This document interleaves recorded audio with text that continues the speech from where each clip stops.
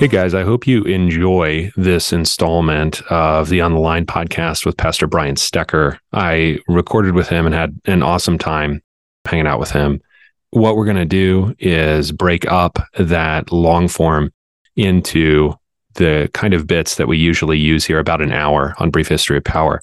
But I will put a link in the show notes to the full thing if you just want to go watch it yourself.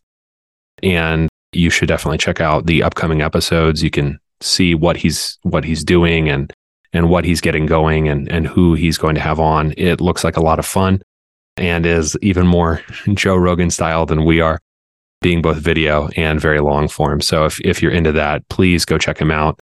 Great guy, and a great thing that they're doing there at Trinity, Waconia, Minnesota. So take a listen, and I hope you enjoy 3 hours. This will be one installment of it, of Secularism and the Martyrs. Yeah, we had it was a district I was in previously, but I remember we had this guy did this on a couple occasions. But at one point we had this like real articulate apologist come in. He was from a big city, and he came over and he gave this like really good lecture. And this guy stood up at the end, and he's like, well, I've always said I can summarize the Bible in 4 words: we sin and God saves. And like it completely undermined the whole point where this guy was talking about like knowing your stuff, knowing like what is creation, like what is proper order, what is the good, the true, and the beautiful, and all these things. And he completely missed the point. He's like, I can summarize the entire Bible in 4 words. It's like, well, if God could have done it in 4 words, he would have done it in 4 words, but he did it in a lot more than that. So 66 books. Yeah. But it's that kind of notion that let me go spend, 8 hours a week studying my biology class. Yeah.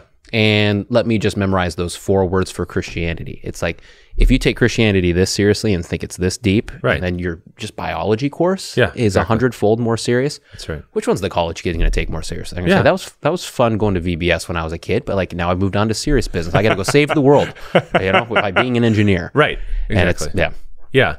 So it's that is inarticulate, and the answer that we give to people is we just don't talk about it. Mm-hmm. We don't talk about why it happens. And that the more deeply you are indoctrinated into anything, especially when you're a kid, the more likely you're going to retain it when you're older. Mm-hmm. I'm free to not care about what's happening with the NFL. I don't. But if somebody was ever like, are you a Baltimore Ravens fan? I'd be like, no. Right? Mm-hmm. Because it's deeply ingrained, right? And that's just the way human beings are. That's an observation about nature, not just about indoctrination into Christianity. I think the other thing that I hear a lot that is fairly articulate, and this is more perhaps especially the part of the clergy, is not mystification. They've been complaining about parents not being involved enough in confirmation students forever. I mean, that's like perennial. Mm-hmm. But is that the clergy feel hopeless about the task before them. And part of that is a certain mourning or confusion over what was lost, that the job used to be fundamentally different, that even though we didn't have a state church system in the United States, we had the same practically captive population that a state church situation presumes. And in a state church situation, you don't have to worry or think like a church planter where you're like, where is all of this going to come from? Mm-hmm. Right? There's going to be money. There's going to be a building. There's going to be some amount of people unless you just completely just blow everything up. So your job is to have a good sermon and conduct the service in a good way and teach a good Bible class and make your visits and stuff like that. And all of that is still true, but if it's so much easier to fall away, and in fact, it's socially and perhaps financially advantageous to your people to fall away, you're finding the people and then teaching them the things that they need to know and inspiring them to commit to this organization that is increasingly socially marginalized, all requires more from you. Mm-hmm. And either the confusion about what you even lies before you, as well as frustration at attempting something you've never had to do before. So what do you think of, I think Chesterton puts it this way. He's like, there's been so many times where they've kind of patted down the dirt, where they finally buried Christianity and then it pops up somewhere. I think he's got this chapter, The 5 Deaths of Christianity. Yeah, he says they always think it dies. They thought it was part of the Roman Empire, and then Rome died and Christianity survived. And then they thought it was, part of the medieval age, and the medieval age died and Christianity continued. And then he also says that anytime there's this kind of death and revival, resurrection, it's always kind of this younger generation that all of a sudden like explodes out of nowhere. Yeah. Yeah. Do you sense that any of that, of course it could happen, but are you optimistic? One thing I notice about, we're both in our 30s, is everything you're talking about is not a surprise to us, because we grew up in it. We watched all of our friends kind of walk away from it. We were probably tempted to walk away from it. You kind of came into it. Yeah. But there's no assumption from us that like everyone's just Christian. Like we know that it's a full-blown battle, and it's a philosophical battle. It's a economic battle, and the way you run your family kind of battle. And like there's a battlefield where all aspects of life meet, and that's where Christianity is holding its ground. Right. So that inarticulate thing that I just described in the clergy is the cause of great and very often expressed hopelessness and sadness on the part of the church, even publicly, right? So this is not just people privately saying, I don't know what happened. This is people saying like, I don't know, it's going to be really bad. Like, I'm glad I'm going to be retired by then. Okay. That is something that I think you just have to be prepared for a lot of things that seemed like they were always going to be here to die. I don't presume that unless I do something about it, what we would describe as confessional Lutheranism is still going to exist in the United States in 50 years. Because all of those forms of rebirth throughout church history, yes, I'm not just optimistic, I'm certain that the spread of the gospel will prevail. It prevails in Acts despite lots of other conditions and vastly fewer resources than we have today. Okay. So I'm not worried about that. Okay. My concern, and I think the stewardship that we have, is that we want what we have actually to exist. And unless we put forth some kind of effort, it won't. And it doesn't. Previous generations put forth effort either to establish it or to perpetuate it. If effort is not put forth, if you just want to say like, well, I don't know what's going on, or it's too crazy for me, or we sinned, God saves, whatever, then just be prepared to go away, because from my vantage point, obviously plenty has already gone away. Plenty that existed like 20 years ago, let alone 50, right? So if it can go away quickly, then obviously things that I think are always going to be there could also go away. So what kind of things do you think that you, me, the church in general, Christians, what are some of the top things that you think we need to be doing? Number one, we have to talk about the things that actually are occurring. So if we don't talk about the being checked out on your phone, or we don't talk about the family dynamic stuff, it doesn't make it go away. And I would just say generally, we usually don't talk about it. And that relates to the revolt against nature generally comes home to us in what has been portrayed as the battle of the sexes. Sometimes this gets discussed ideologically as feminism, but I find those kinds of things often sort of useless if that individual person isn't like, I'm a feminist. Like, okay, fine, then I will talk to you about a movement or an ideology. What I'm more interested in is like the way that you and your husband interact. If that never gets discussed in a sermon or a Bible class or anything like that, then guess what? It'll still be there, and someone else will instruct them about how that dynamic is supposed to operate. So you have to talk about the things that actually exist. How would you speak about that, let's say in a sermon or a Bible study, maybe a sermon, so you're talking to a wider audience. How would you go about talking about the family dynamics, what a role of a husband is, role of a wife is?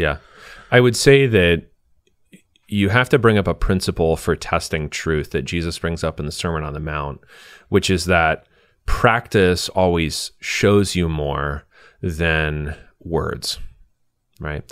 Or John talks this way in his first letter when he talks about, let us not love in word and in talk, but in deed and in truth. So in order to apply that principle to family, I want to say, it depends on the text. If the text is more like from an epistles are usually laying down principles. If it's from a story, I can use the dynamics of the story. For example, like you have a really weird family dynamic where Ahab wants Naboth's vineyard and goes and complains to Jezebel, and Jezebel handles the problem. Mm-hmm. Okay. So whatever the text is, I can bring in that Bible story, or I can bring in those family dynamics and say, you know, you need to think about what you're actually saying to each other and how you relate to each other, what kind of body language you're using when you do that, and whether that person has your full attention. Because part of the reason that you've been given different verbs in Ephesians 5 mm-hmm. is because you need different things from each other. Love and respect. Yeah. Mm-hmm. Yeah. The man doesn't need to know that he is unconditionally loved and then break down crying when I say that to him. Mm-hmm. He needs to feel that he's worthwhile. Mm-hmm. The woman needs different things. If I either don't talk about that, or I talk about it and I kind of talk about the man and the woman like they're interchangeable, like they both have the same responsibilities and need the same things, then the people will rightfully tune me out when I talk about stuff like that. So this is also the church being willing to discuss in its sermons and in its teaching things that are occurring today, rather than simply like, okay, it's Reformation Sunday, we hate the Pope. You know, like, cool. Guess who else hates the Pope? Like most Roman Catholics who go to Mass every Sunday at this point, right? So that's fine. Like, great. We hate the Pope too. Let's bring the Catholics in. It's going to be so cozy. We all hate the Pope together. I need to talk about the stuff that is occurring in these people's lives. Mm-hmm. Because I don't think pastors ever should have assumed this, but I think this was part of our cultural condition of assuming Christianity would always be here. I don't assume that the people need to listen to me. So I need to work very hard at presenting the truths of the Scripture very clearly and in a coherent, flowing way, because I'm competing with Netflix and I'm competing with everything else on their phone for their hearts. Mm-hmm. So I want to do my absolute best because that's what they deserve. And you know who knows that is like Disney and Pixar mm-hmm. and every other production studio knows that getting your material into somebody's heart deserves the best. So I need to give the best, and I need to be pertinent. And that doesn't mean relevant, doesn't mean that you are watering it down to the lowest common denominator. That's very often, like if you see a church called Relevant Church, like run the other way, mm-hmm. they're not going to teach you the truths of Scripture. They're going to teach you a couple things and then leave you there. Yeah. Relevant means here are the things actually going on in the lives of God's people. Here's how God's word applies to that. Mm-hmm. And I mean, for that task, the church needs to just get over the fact that it has lost so much. Mm-hmm. Just accept you got pushed. You're like the Union Army at the end of day one of Gettysburg. You already lost the town of Gettysburg. So now you need to figure out how you're going to win this battle, because you already lost a bunch of stuff and they're already in the North. So just get over it and now start from there. Yeah. Yeah. That's good. What else? In addition to talking about things that are actually happening, you also need an attitude that understands the meaning of the ascension. So if I think that we neglect the incarnation in our preaching, I think we also neglect the ascension, particularly in the way that we think about missions. And this is something I'm going to be talking to the pastors about on Monday and Tuesday, is that you have to realize that when Jesus wants to really get things going, he ascends into heaven. Because we're thinking sort of like an army that is going down to defeat, and he is currently reigning over everything. So the fact of his session at the Father's right hand is a fact concerning his control. So I don't have to feel like a secular person that things are under my control or they're not, and I need to seize control. Right? Think about just the meaning of the term secular. It has to do with the Latin word saeculum, which is sometimes translated a world, but it really means an age. A secular person is theologically somebody who believes and lives only for this age. that's their problem, right? It's like what Jesus refers to in the Gospels as the sons of this age, which will pass away, right? That's why what they love is revealed as trivial at best, and at worst is revealed as deceptive and idolatrous. If I understand that he is ruling over this age and the life of the world to come, then that should engender a certain fearlessness in my heart, right? And I think that this gets summed up when Paul talks about, he asks for the prayers of the church and says, that I may speak boldly as I ought, or it says in other places, with boldness. Now, the word there is, strictly speaking, parousia is the word for the way that a citizen speaks. Okay? Because in an ancient Greek assembly, the citizen is allowed to come in and he can just say whatever. Whereas the guy who is a resident alien, he's a foreigner, he's a merchant from another city, he's there to sell stuff in Athens, he can't just get up and talk. The citizen can get up and talk because he has no fear. He's not going to be punished. This is one of the most basic versions of free speech. Yeah. He's not going to be punished for saying what's true. Okay. So in the world, the church, and particularly her preachers, need to act like they are citizens in this sense that their king is reigning. So you don't have to worry when you say what he wants you to say. If you're a herald of the king, then you just say the things that the king says. Yeah. It's like, it's not that hard. Do you find that people overthink that? Oh, totally. Yeah. I mean, our people are very worried about, and I don't like to guilt people with I think it's kind of like the Protestant version of monasticism, is this obsession with evangelism, all the time. Like, why don't you awkwardly tell the waitress that Jesus loves her as you don't actually give her a decent tip and act like a normal human to her or whatever. Yeah. So it is. It's the modern form of the Christian life. Like fasting or asceticism or devotions with your family, like all of those kind of things. Yeah, that all we don't goes need to talk away. about that because that's works righteousness. But write a letter to your waitress. The stuff that's actually sort of like spiritual maintenance, like do you clean your gutters and cut your grass and fix hinges when they start, slipping a little bit? We neglect that stuff and we replace it with, are you on the lookout for a brand new house? Sometimes, you're going to make a really great real estate investment and that's going to be really good for you in the future. But you need to fix the hinges and cut the grass and clean the gutters. So a lot of your life is not going to be telling people outside of your family or your friend group about Christ, even though that's going to be part of it. And with your children, it's completely not optional. Okay. What seems like maintenance or like boring, like you learn to control your appetites or you learn to pray in a regular way or you learn to pray with your family, that's all. You got to do that first. And then you will be much stronger for whatever other purposes, even evangelistic purposes, God has for you. But I think that acceptance of this is where we are also involves the church reassessing what is actually working and what is not. And for that, you have to be, and sometimes there have been people that told me that when I was in college, you should either work on Wall Street or you should be a lawyer. And what I did with that was I didn't work on Wall Street and I wasn't a lawyer, but I try to apply the same energy to the problems of the church that if I were trying to make a ton of money, everybody would be like, oh yeah, obviously, he's going 24/7 on this because he's trying to make a ton of money. Like, no, I don't work for a hedge fund and I don't live in Connecticut, but I think this is more important. Yeah. But the thing about those guys that I do enjoy, and I still will dabble in those things, and I particularly there's a podcast I really like called Masters in Business because this guy just interviews all of these complete, psychos, like has devoted his entire life to shorting industries in, the United States of America, which has been a good bet for like 45 years, right? What I like about them is they're focused. Yeah. They act like what they're doing matters. Yeah.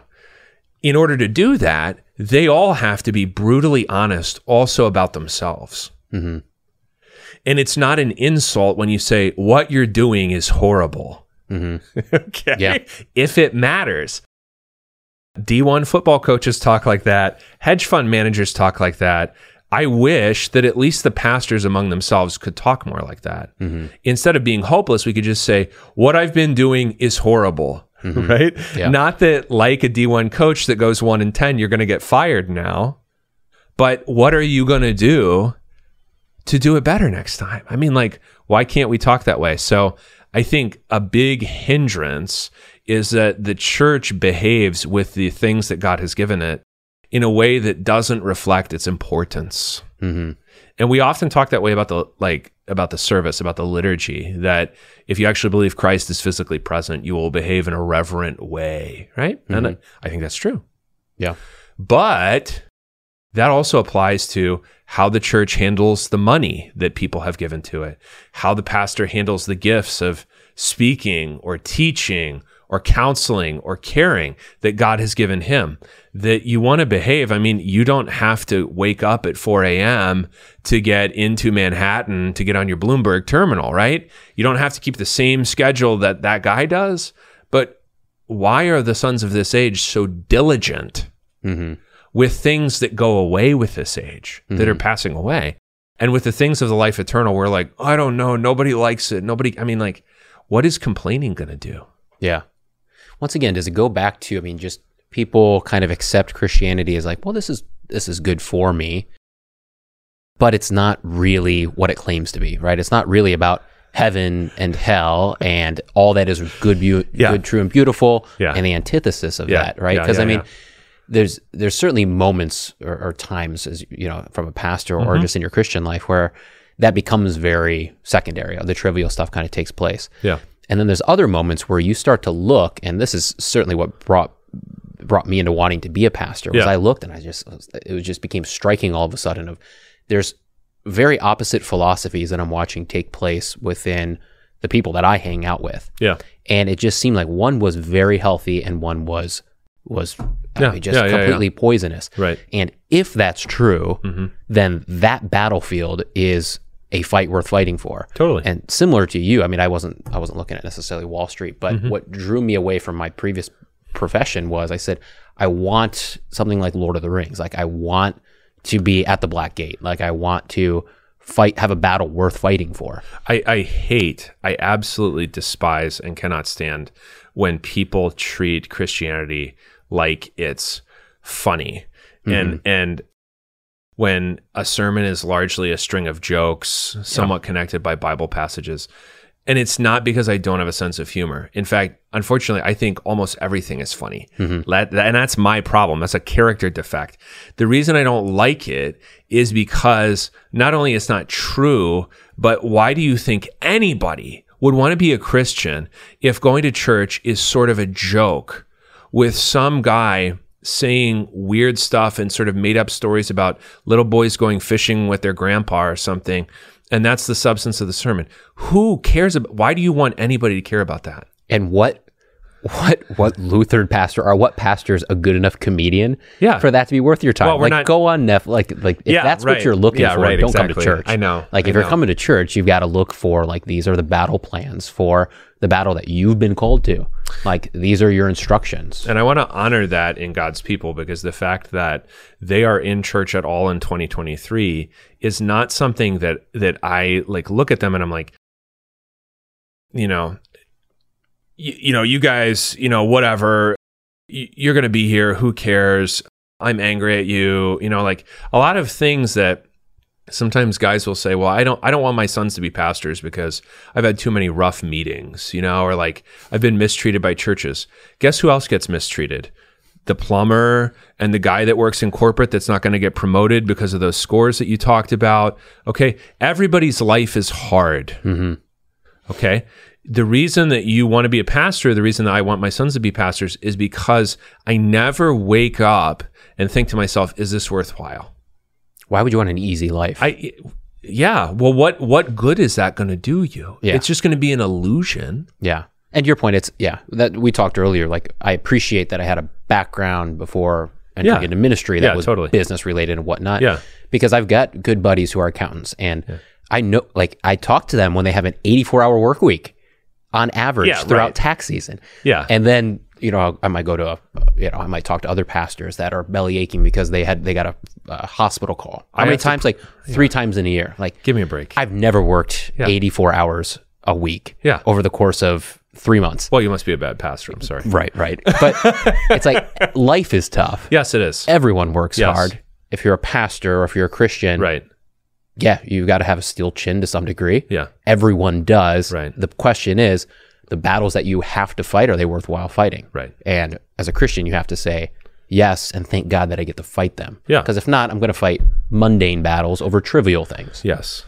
I will fight, my soon-to-be ex-wife for custody of a family no one told us how to do anything to help or to preserve, because my pastor was busy telling jokes. I mean, you don't want that for anybody. So I want to honor the fact that they're in church at all in 2023 by giving them the absolute best. I mean, there's no, and that doesn't mean that you are the best or I am the best, but I am giving my best, because what other fight is worth being spent for? I mean, I want to leave it all out there on the field because I know that's worthwhile. I don't wake up and think like, boy, today I have to proclaim God's word to this family that hasn't darkened the door of a church in 1,000,000 years, but their relative is dying. Like, I never think like, boy, is this really a good thing to do? Like, it's so clear, right? And that was always part of the attraction of both the church, but also the ministry for me, is that the clarity of it is invigorating, because what is happening when you don't have a knowledge of God is that everything is obscure, right? I mean, Paul talks about this with the conscience in Romans 1. Like, the guy goes back and forth. Sometimes he's like, that was the best decision I ever made. And other times he's like, that's the worst decision I ever made. And the reason he's going back and forth is because he doesn't know God's truth. So once you know God's truth and you have clarity, you're not going back and forth all the time. Life's hard, but you're not going back and forth on it. And it becomes less stressful. Totally. Because you're just, like you said, you're not double-minded. Right. You're single-minded. Yeah. And I forget who it was. It was someone describing a saint, and they said a saint's life is about, the defining factor of a saint is a saint's life is about one thing. Yeah. Right. And which is so true, because where does the anxiety kick in, where it's like, well, I want to I want to serve God, but like also like I want to serve manna, or man, I want money, and I want all these things. And you sit there and like, well, what do I do? Whereas like, if my job is to be a good Christian and that's what my life is about, that's going to inform how I am as a father. It's going to inform how I am as whatever my vocation is. Right. And everything just becomes centralized. And it doesn't mean that it's easy, but it means to some degree it's much more simple. Yeah. Simple is not the same thing as easy. Not at all, right? But simple generally means that it's actually going to be sustainable, right? That when it's complex and when you are pulled in 1,000,000 different directions, which is part of that's always behind when the person says busy, busy, busy, is distraction, confusion, conflict, tension, maybe even expressed like in their body by all the things going on, is that their life is full of complexity. And the reason that nature is something you can appeal to is because we're not actually built to be complex. The reason the guy that didn't go to enough school gets it in a way that the guy who probably went to too much school doesn't is because things that you need to know generally are not that complex, right? Pastors know this because if you actually know what you're doing, you can explain something that was presented maybe to you when you were taught it in seminary as complex in a simple way. That's like the mark of a good teacher. Yeah, without watering it down. Without watering it down, you can be like divine nature, human nature, here's why, right? You can do that because you actually know your stuff. So when you know your stuff, it's going to be simple. It's not going to be easy, but it's going to be simple. Yeah. Yeah. So for Christians listening who are not pastors, who are mothers, fathers, maybe grandparents or stuff, what are things that they can do today as they look, and especially like I think the grandparents especially, they're looking, they're in that boat that you talked about where they're looking and saying, what happened? They're mystified. Yeah. What are things that they can tangibly do with the time that is given to them in order to help the church, help their children and grandchildren at this time? What are things that they can do? Okay. Time is a gift. People are the priority. You don't get people back. You don't get time with them back. And then God's word is the means. So number one, realize time is a gift and start to rearrange your own schedule consciously, because you've been probably driven by distraction into a lot of unconscious spending of time. Begin to think of your time consciously as God's gift rather than as owed to all the different claims that are made on your time. And sometimes that gets very concrete as I had to get a different kind of phone, or I had to get a different kind of job, but it's going to be worth it and you're not going to regret it. What are some tangible things that you find that grow up in people's lives that are kind of chief distractions? I would say that, I think tech is the absolute biggest one for everybody of every age. So I love to kind of turn it on its head, and when somebody who's like 70 is checked out on their phone, I'll just be like, this generation and their phones, Yeah. Because we obviously, like, we go straight there with somebody who's a digital native. I feel disgusting that I just used that phrase, but a digital native, is always on their phone. They're always checked out. They're terminally online. Okay, fine. But it's a problem for everybody. So the absolute most tangible one, and people notice their brains changing, how they process information, what they notice, as soon as that's just something that they use, kind of the way they used to use the old like phone on the wall, where only when they need to find something by calling or take something in by receiving a call do they use it. If that's a physical separation, if that's you get a dumb phone and now you use your computer for email, whatever. But that's generally the most powerful one for people today. What do you do with that? I use it as time that otherwise would be empty. So I use it if I'm waiting for something. I will check email then. But on a day-to-day basis where all my time is conscious, I just use it as a work tool. Mm-hmm. I'll get the comment, I'm not great, but I'm also not bad with my phone. I'm kind of in the middle. I've Sure. made some conscious decisions in the past that have made me better. Yeah, sure.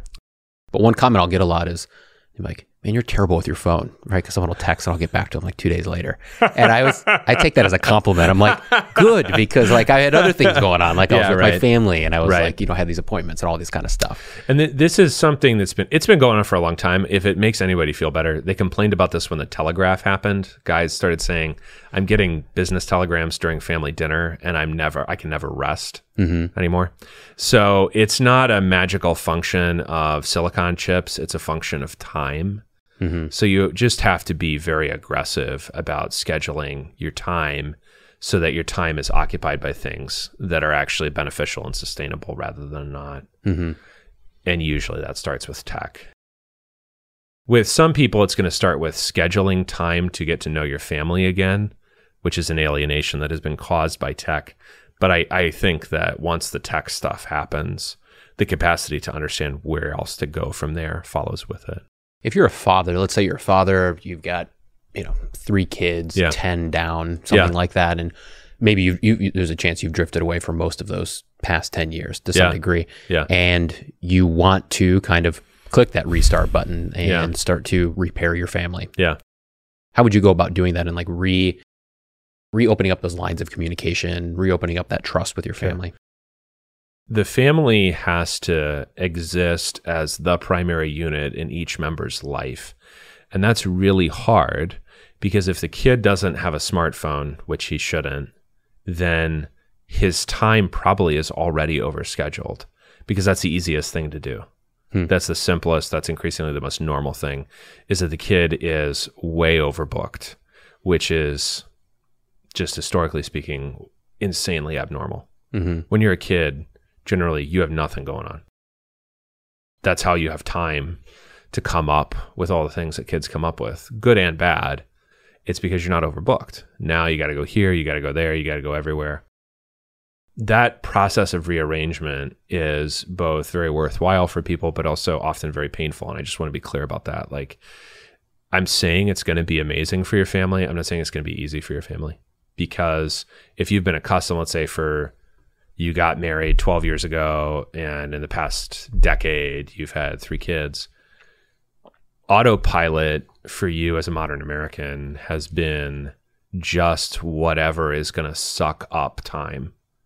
That's a thing that you lose more of all the time. So changing that is going to be radically different. I mean, look what happened in 2020 when people were given all kinds of time back, because a lot of things and even like entire swaths of companies were revealed as somewhat unnecessary, right? Like, it's later on when Musk took over the company formerly known as Twitter. Yeah, I refuse to say X.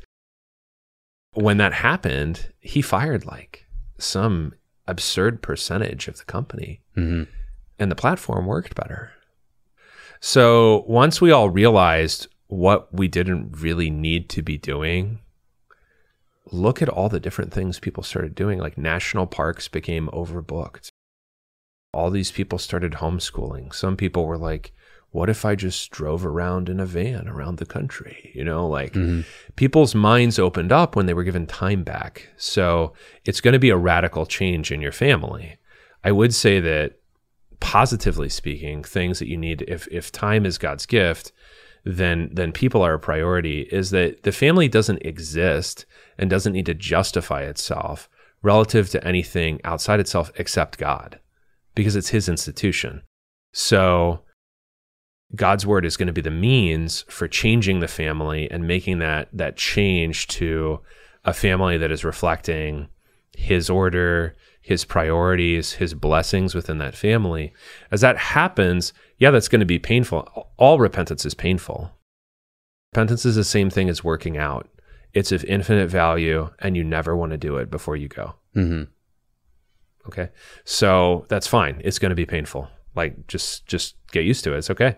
And then once it happens, you need to be ready for how much possibility is going to open up in your life in terms of what you think, what you want to do, what you find valuable. You're not going to need to entertain yourselves nearly as much. Life is actually going to cost less, therefore, because you'll realize that the time is actually more worthwhile than the expense or the distance of the vacation, for example. So I think that one thing that we're looking at is that very tangibly, once you cut maybe one piece of tech and one block of scheduling out, and you just leave them blank, you're going to be really shocked by what fills it up, because you've never actually attempted. It's like you've been growing plants under artificial light, and now you're like, there is the sun. And now you're planting plants outside, and you're like, whoa, they grow so well just with the sun. But you've never tried it before, so it's going to be shocking. Yeah. The other day we were visiting my in-laws up in Canada, and it was usually we put the kids down at the same time. We got a 3-year-old and a 2-year-old. Yeah. And the 2-year-old, we had a really good day. Like, it was just one of the usually he's mom. Yeah. And this day he was just dad. Yeah. And so it was really great. Yeah. And so we laid down, he went to bed early because he was just exhausted. Okay. And she was up doing some other stuff with the grandparents. So we went down, and I just kind of laid down with him, and I was just, asking him about his day. And we don't normally get that, just the two of us at the end of the day. And I was just shocked so we had gone to Niagara Falls. Okay. And I was like, so what did you think about the falls? And he recited exactly a conversation he had with my wife about the colors of the falls. So my wife's like, what colors do you see? And he's like, well, I see black and blue and green. Yeah. And she's like, well, where do you see the colors? He's like, the green goes into the black. And so he's like reciting this verbatim to me there. And I'm just asking him about and it was amazing to watch how his mind's working as a 2-year-old. Right. Yeah, right. And the only way that conversation ever took place was just the open 20 minutes at the end of the day where the two of us are just laying there and there's nothing else to do. Yeah. And point being, you open that up and behold, you just find this beautiful conversation where I'm learning about my 2-year-old son's processing that's going on in his mind. That's right. Yeah. Yeah. I mean, kids are just mentally superior human beings. 100%. Yeah, right. They're smarter. They retain things better. They recite them better. They're just better. They're just better at being humans. Getting older is the fall into sin. I mean, I'm being facetious, but what does Chesterton say? He says, we have sinned and grown old. Our Father in heaven is younger than we. Right. Yeah. It's such a great line. Is that they have it's not just that they have a vitality, and that's true on a bioenergetic level. They have a much greater vitality, capacity to heal is incredible. But also mentally, they are much more open, especially if you will let them be, to what is given to their senses rather than to what their other priorities are, right? Kids get distracted and are obsessed with how they're bored and need to be entertained when you pull them into that very adult cycle of needing to be entertained. They don't start there, right? It's not natural that you are sort of petulant and demanding, right? That is induced by being taught to be petulant and demanding and then being satisfied by being entertained or having your demands met or whatever. Kids by nature can be curious about things that adults find boring because adults, their imagination shrinks. It atrophies, with lack of use. So, yeah, I mean, your son is seeing things I would never see. Yeah. It's the most, like, if you want a good second use of the law, like if you want a good mirror of like your own sinfulness, having kids does that so well, because there's so many times where they're young and they're pure in their imagination, and their daddy, come do this to me, come play dog or Paw Patrol or something like that. They just want to be puppies. My goodness gracious, like I don't want to do that, and I'm just, but then in the end, it's like, I'm the idiot. Like they're the ones that want to go have fun, and I want to sit here and like worry about my emails or something like that. And it's like, they're living life. And once again, I'm being sucked into the trivial. And it's like, right there's life. Like that's what this is all about. That's why God said, let there be light, was for that interaction right there. That's right. And they know it, and they continually want you to be there. And you continually are like, I don't want to, and that's what's wrong with me, Yeah, I mean, the disciples imagine that is like, basically they're saying like, Jesus's schedule is too busy. Don't bring the little children to him because they're time wasters, allegedly. You also chosen? No. I really like it. It's kind of, I've heard both takes. I really like it, but there's one episode where it's one of the rare episodes where this one's not in the Bible at all. Yeah. And they're open with like, they're not trying to say like, well, we're going to do John 2 here, we're going to follow, Right. But there's one where it's just Jesus just interacting with kids. So he's got his little camp here, and he's doing whatever he's doing in the city. And this little girl kind of comes up and like sees him, and he like interacts with her, and just like they play it out perfectly. Yeah. And then like this kind of group of kids start like coming to him, and he's kind of like teaching them and interacting with them. Yeah. But the very first interaction with her, like he just gets real goofy, and just in like a very still respectful way. But it was just, it was a good play on that. Like, let the little children come to me. Right. And it's a really cool episode. Yeah. Yeah. Are there other, I'm trying to think of, are there other concrete things that you're wondering about? We talked about the family. Do you think that's the main, if you want to change the world, save your marriage? If you wanted to save the world, maintain your family. I mean, it seems like that's the primary place. I think that's true if you accept that it's not possible to isolate it from other forms of problems. It's not possible to isolate your family from the state because the state is interested in your family. It's not possible to isolate the health of your family from the health of the church because the church is largely composed of the families that form that church. So if you accept that you're not isolated, that you can't really flee and be alone, but that this center of gravity is the thing that God has given you primary responsibility for, yes, other things relate to it deeply and may be detracting from it. But yes, your family is going to be the center of most people's lives. Where that's the exception because you haven't formed a family in adulthood, then what you need to realize is that your time, especially that you have, can be a gift to those other realms, to other people's families, but also to your church or to your work or whatever other realm that you're operating in, because you've been given more time than somebody who is raising little guys right now, right?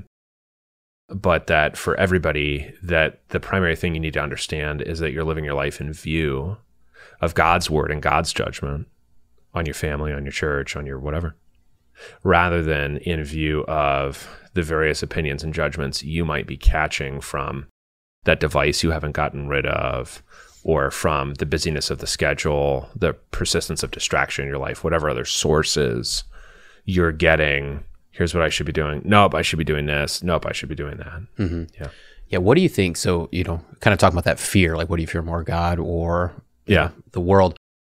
I'm thinking of our congregation setting, and if someone's still listening, I don't know how far we are into this, but if someone's still listening and they're coming at it from like a family perspective, one of the chief, I think, challenges are they might say, yes, like we need to do this. I'm going to, hockey, baseball, football, and tennis, like we'll cut hockey out. Sure. They might do something like that. Sure. Maybe. If they do, God bless you. Like you said, it's not going to be easy.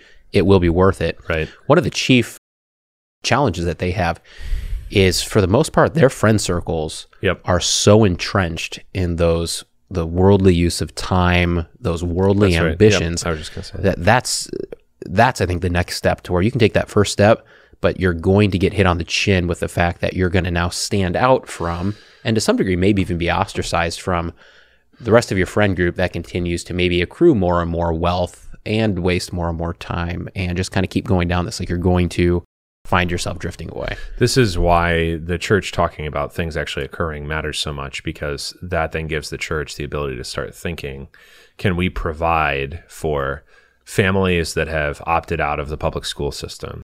Can we provide an opportunity to be together for families that have opted out of incessant travel sports? Mm-hmm. Because, it's realistic to say for a lot of people, their life is whatever their job makes them do, and then whatever the travel club makes them do. And that's their whole life. And the fact that their family time is driving states away to various hockey tournaments is not something that overnight they're probably going to be like, I want to give that up, because the only time I talk to my kids is connected to the enormous amount of money that I spend on travel hockey, because that gives me a sense of purpose. The church can give you the same sense of purpose and a much closer feeling of togetherness and a reason for all of that, that travel hockey is never going to give you. And I'm not going to charge you an entrance fee and then bench your kid most of the time, like happens with travel hockey. But if I don't talk about that, or if you don't know about that, then that doesn't really matter. So a lot of times the church seeks programmatic solutions to things that really, like life change in almost anybody, is going to be a combination of programmatic provision, right? Like, the team practices here, we're at this rink, we're playing over here 2 weekends from now. There's programming to anything that people do in groups, but there's also a certain sense that the group is trying to help you do that, to be in the programming. If what the church is providing is you come to church and then you leave, and when you're in church, we talk only about things that have no bearing on anything else, it's really hard to ask people to be part of that. If I'm providing some sort of depth from God's word about what is occurring and what you're doing and what that really meant and why you regretted it or why you'll never regret it, that is much easier to ask people to be part of and to give other things up for. Because we have to be clear, in order to be a Christian at this point, if you didn't get the message in a previous society, you're going to be giving up a lot. What kind of things should the church offer, like, for those kind of families, right? So, I mean, you mentioned, maybe opportunities for people who opt out of public schools. Right. Yeah. Programmatically, there are old things that we used to always do, like providing Lutheran education, whether that's a school, a micro school, a home school, whatever, but providing Lutheran education for our families, primarily for our families, so that they can educate their children in the fear and admonition of the Lord as simply as possible. Because that's already a sacrifice in America, because you will be asked to pay for public education. We all pay for public education. It is our state church. We all pay for it, even if we don't go. Okay. So there's already a sacrifice there. At least help them make that worthwhile. Help that be excellent. Help that be Lutheran. Okay. So that's an old solution. Newer solutions involve, we need to, at various stages, whether people are coming into the church for the first time, or they're becoming parents for the first time, or they've been parents for a while, they want some refresher. They've been working for a while, they want some refresher, is to give them a better sense of what are called, in a like 10,000 foot systematics kind of view the orders of creation, what would be called in catechism terms the table of duties is a sense of, what do I do with all of this stuff in my life that isn't like going to the church service? Because a lot of our instruction involves knowledge that's going to prepare you to take Holy Communion in the church service, and that's great. But if your catechism class doesn't teach people why time is God's, or money is God's, or how to relate to the people in their lives, then you're actually missing parts of the small catechism. Not to speak of challenges that they're already having that you could be addressing with the scriptures. So I think that a lot of our instruction needs to be oriented towards not only knowledge, but also practice. Yeah. That makes sense. And anchoring it on time, I think, makes a lot of practical sense too. Yeah. And it helps connect the different parts of life to the divine service so that the life then gets to center around church rather than just being a bunch of disconnected little nodes. What kind of spiritual practices do you do in your household that you find valuable? Both personal and then family unit. So personally, the biggest thing that was and is transformative for me is reading the Bible a bunch at one time. So I will sit down and read 20 chapters, or I'll take 2 hours and read a whole book or something, a book of scripture. That's transformative because it just gives you a completely different picture of everything when you do it all at once. When you treat the Bible more like Netflix rather than treating the Bible like it's TikTok, which is how most Christians treat the Bible when they use it. They use little snippets and then they're gone, which builds up some overall impression, but it's not terribly coherent. And it leaves most Christians then remain desperately ignorant of the Old Testament, which is what the New Testament uses as the basis for everything that's occurring. Okay. Not just in the sense that this happened in the past, but here are the patterns, here's how it works, and so on and so forth. So I've very transformative for me personally has been doing a lot of the Bible all at once.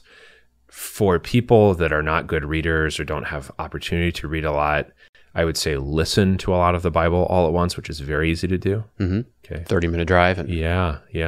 And that's also going to give you a completely different perspective on things. And it's going to show you that if you gave a fraction of the time to scripture that you give to movies and videos and whatever else, you are going to have a completely different view of things. Yeah. For my family, this is transformative in a quiet way. We've always done it. Is even before our kids were born, we do devotions every night, which at this point involves praying and then reading a chapter of the Bible, and then the kids just ask whatever questions they want about it. What it's built up in my kids that with, some pride, maybe in a bad sense of the word, maybe in a good sense of the word, is that when we were in my first parish, the kids went to a classical Christian school run by Presbyterians. And for the first time ever, a Lutheran kid won like the Bible knowledge competition. And that was my son. Yeah. And he was beating other pastors' kids, just non-Lutheran pastors. So I was like, yeah, that's right. Lutherans should know the Bible better than anybody. Yeah. So what I like about that is that I'm a little bit competitive. Yeah. What I like about that is that it has built up in my kids a vast acquaintance with Scripture that doesn't start. I mean, I'm not being terribly pedagogical about it. We don't read it and then I'm like, and do you remember who Abinoam is? I just let it wash over them mostly, especially when they're littler. And then when they're older, they begin to ask questions. But just doing it regularly and always doing it is very powerful for the kids because it's set aside. It's like brushing your teeth. We just do it. We just always do it. Yeah. Yeah. Anything extra you do with your wife beyond those devotions? No, not beyond those devotions. I would say that between her and me, what we do that is important and is not specifically like a scripture-centered practice is that I feel like we talk more about life than a lot of people do.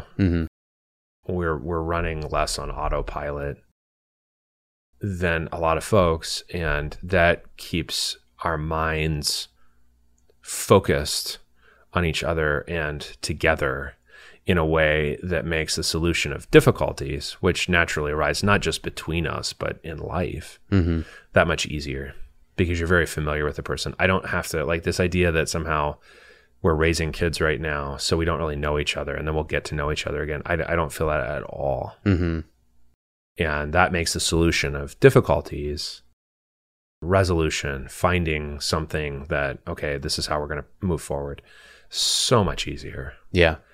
Because it being together is a process of deepening rather than kind of pulling apart and then trying to come back together.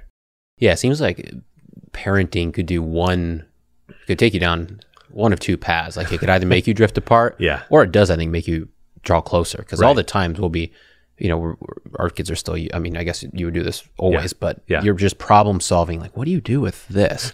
And like, why did I react this way? Or why did you react this way? Right. And as you do those things, you start to we learn about each other's childhoods or about our own parents as we kind of dialogue and problem solve about our parenting. Right. And in that, like, I feel like I'm psychoanalyzing my wife and vice versa. And we're just learning and reflecting like, oh, that's why I react that way to my son when he does this, and it's just, so you do, as you say, you learn about the other person, not about just like speaking to them, but about working with them as you work through and problem solve about family and everything else. And it's easy with the kids because the kids seem to have like almost nothing inside of them that isn't inside one of us. Yeah. It's just the question is always like what elements were used for this particular child and this particular characteristic, but it's always somewhere. So the mystery of that deepens in the sense that it's like, wow, they really are. The kids are the one flesh. That mystery deepens. Yeah. But where it comes from is not at all mysterious anymore. Yeah. There are enough kids. It's like, yeah, I've seen this before. I've also probably seen it in myself, if I'm being honest. Yeah. And that's why I get so upset. Yeah. Right. I really wanted a daughter. Yeah. And we've had both now, and hopefully I have some more. But I really wanted a daughter, but I really wanted a son. I told my wife this. I'm like, I want you to have a son, because she had one sister. Yeah. And like early on in marriage, I'm like, I want us to have a son so you can understand somebody, because she'd look at me sometimes and she'd be like, what the heck? Yeah, right. What's going on? Right. As she's running into the masculine. Yes. Right. And now that we've had a son, everything makes so much more sense for her, because she looks, she's like, oh, this is what you were like as a kid. Yeah, and this is, so like the dots start to connect. That's right. Yeah. Yeah, totally. No question. So what else would you like our listeners to know? Is there anything that you think is important to put before them? Yeah, I think that something we have not talked about, but maybe is a good place to end, because it's the opposite of being secular, is that we have underestimated, but saints have devoted their entire lives to in the past. Simeon and Anna do this, and maybe we think that they're silly for having done so, is they have devoted themselves to prayer.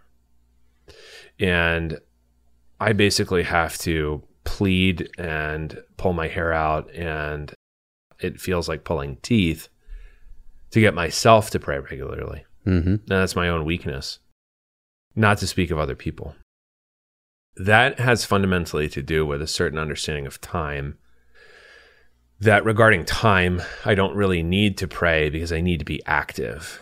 And we don't see prayer as an acknowledgement of the ascension of Christ, of the reign of Christ, of the high priest we're talking to, of his power to effect anything for which we ask.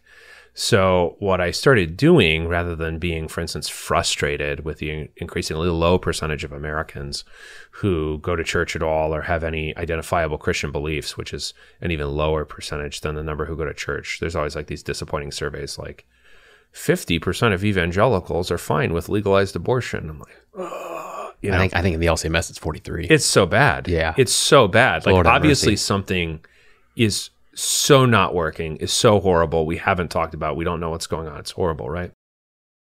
And I just started turning those very specific concerns into prayer. So you could say, Lord Jesus Christ, I ask that the 43% of Missouri Synod Lutherans who think legalized child murder is fine, that all of their hearts be changed tomorrow.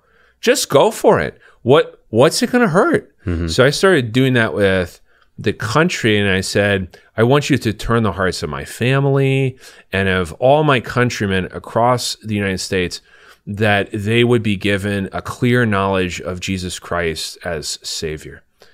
Why not? What's it going to hurt? I mean, he can do whatever he wants with that. He can be like, you're an idiot, Kuntz. Like, I hate, you're just as dumb as you always were. It's fine, and I'd be like, okay, thank you, Or he could do some or all of what I ask. Mm-hmm. It's fine. I just ask him. Mm-hmm. And that partly has to do with the use of time, but it partly also has to do with a certain audacity in prayer, which is really in prayer, it's the same thing as that boldness of speech that we should have with other people. Why don't you just say it? Mm-hmm. Why don't you just ask? Are you so important that you being a little bit wrong is more important than actually just asking the Father for it? So I think that one place to start with reclaiming for Christ those souls, that time, those lives that are his, that he's won by his blood, is by beginning with prayer, right? Mm-hmm. And also ending with prayer. And so I think something that has been, I suppose, specifically transformative in that regard is learning to pray the whole range of the Psalms.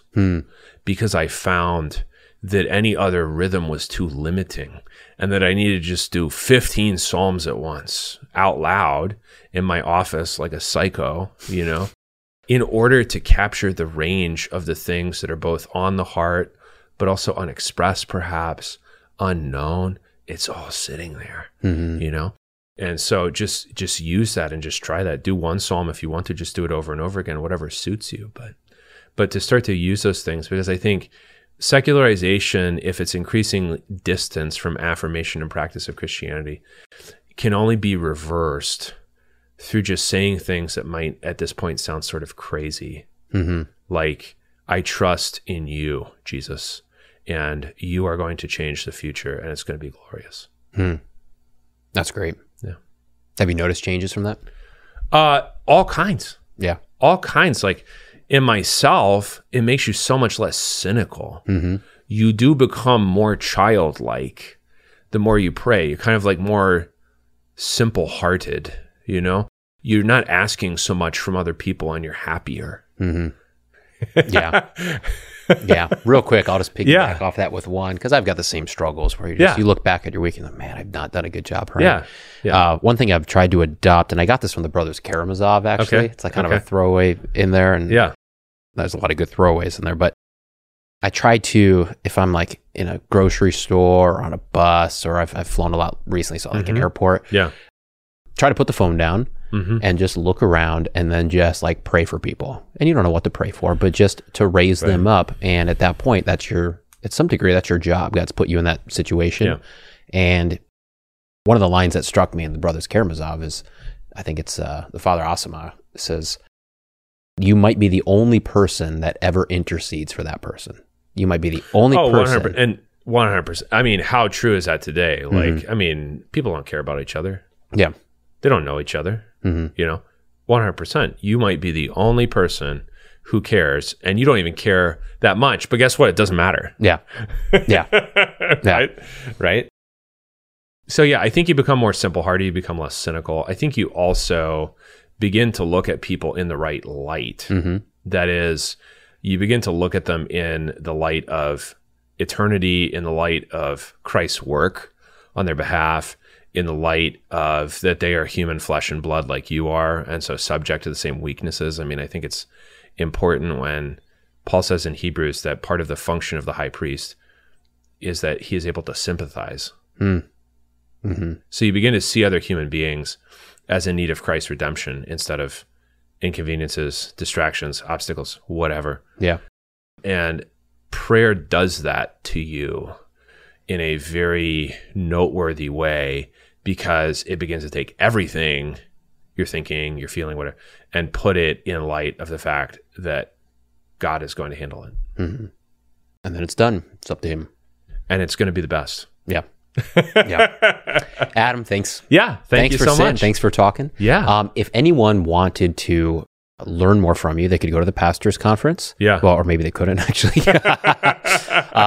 They could find you in a lot of different areas. Yeah. Where could they go? Where would you direct them towards? I would website? just Google A Brief History of Power. That's the podcast I do every week, twice a week, Mondays and Thursdays. And is that on most formats, YouTube? That's pretty much, wherever you get your podcast type of a deal. Yeah. Okay. And then we'll put a link in the description as well. Yeah, that'll work. And if you Google me, there aren't that many people in the world named Adam Koontz, Koontz. So if you look for me on YouTube or whatever, you'll get courses on preaching, New Testament, lots of different things that I've done that people have recorded. So they can check that out and then realize it's junk and move on to something else. But yeah, if you cat videos, whatever. If you just Google my name, you'll probably find plenty of stuff. Perfect. Yeah. And we'll definitely have you back on the podcast. Awesome. That'd be great. Yeah. Thank you. All right. Well, Adam, God bless. Cheers.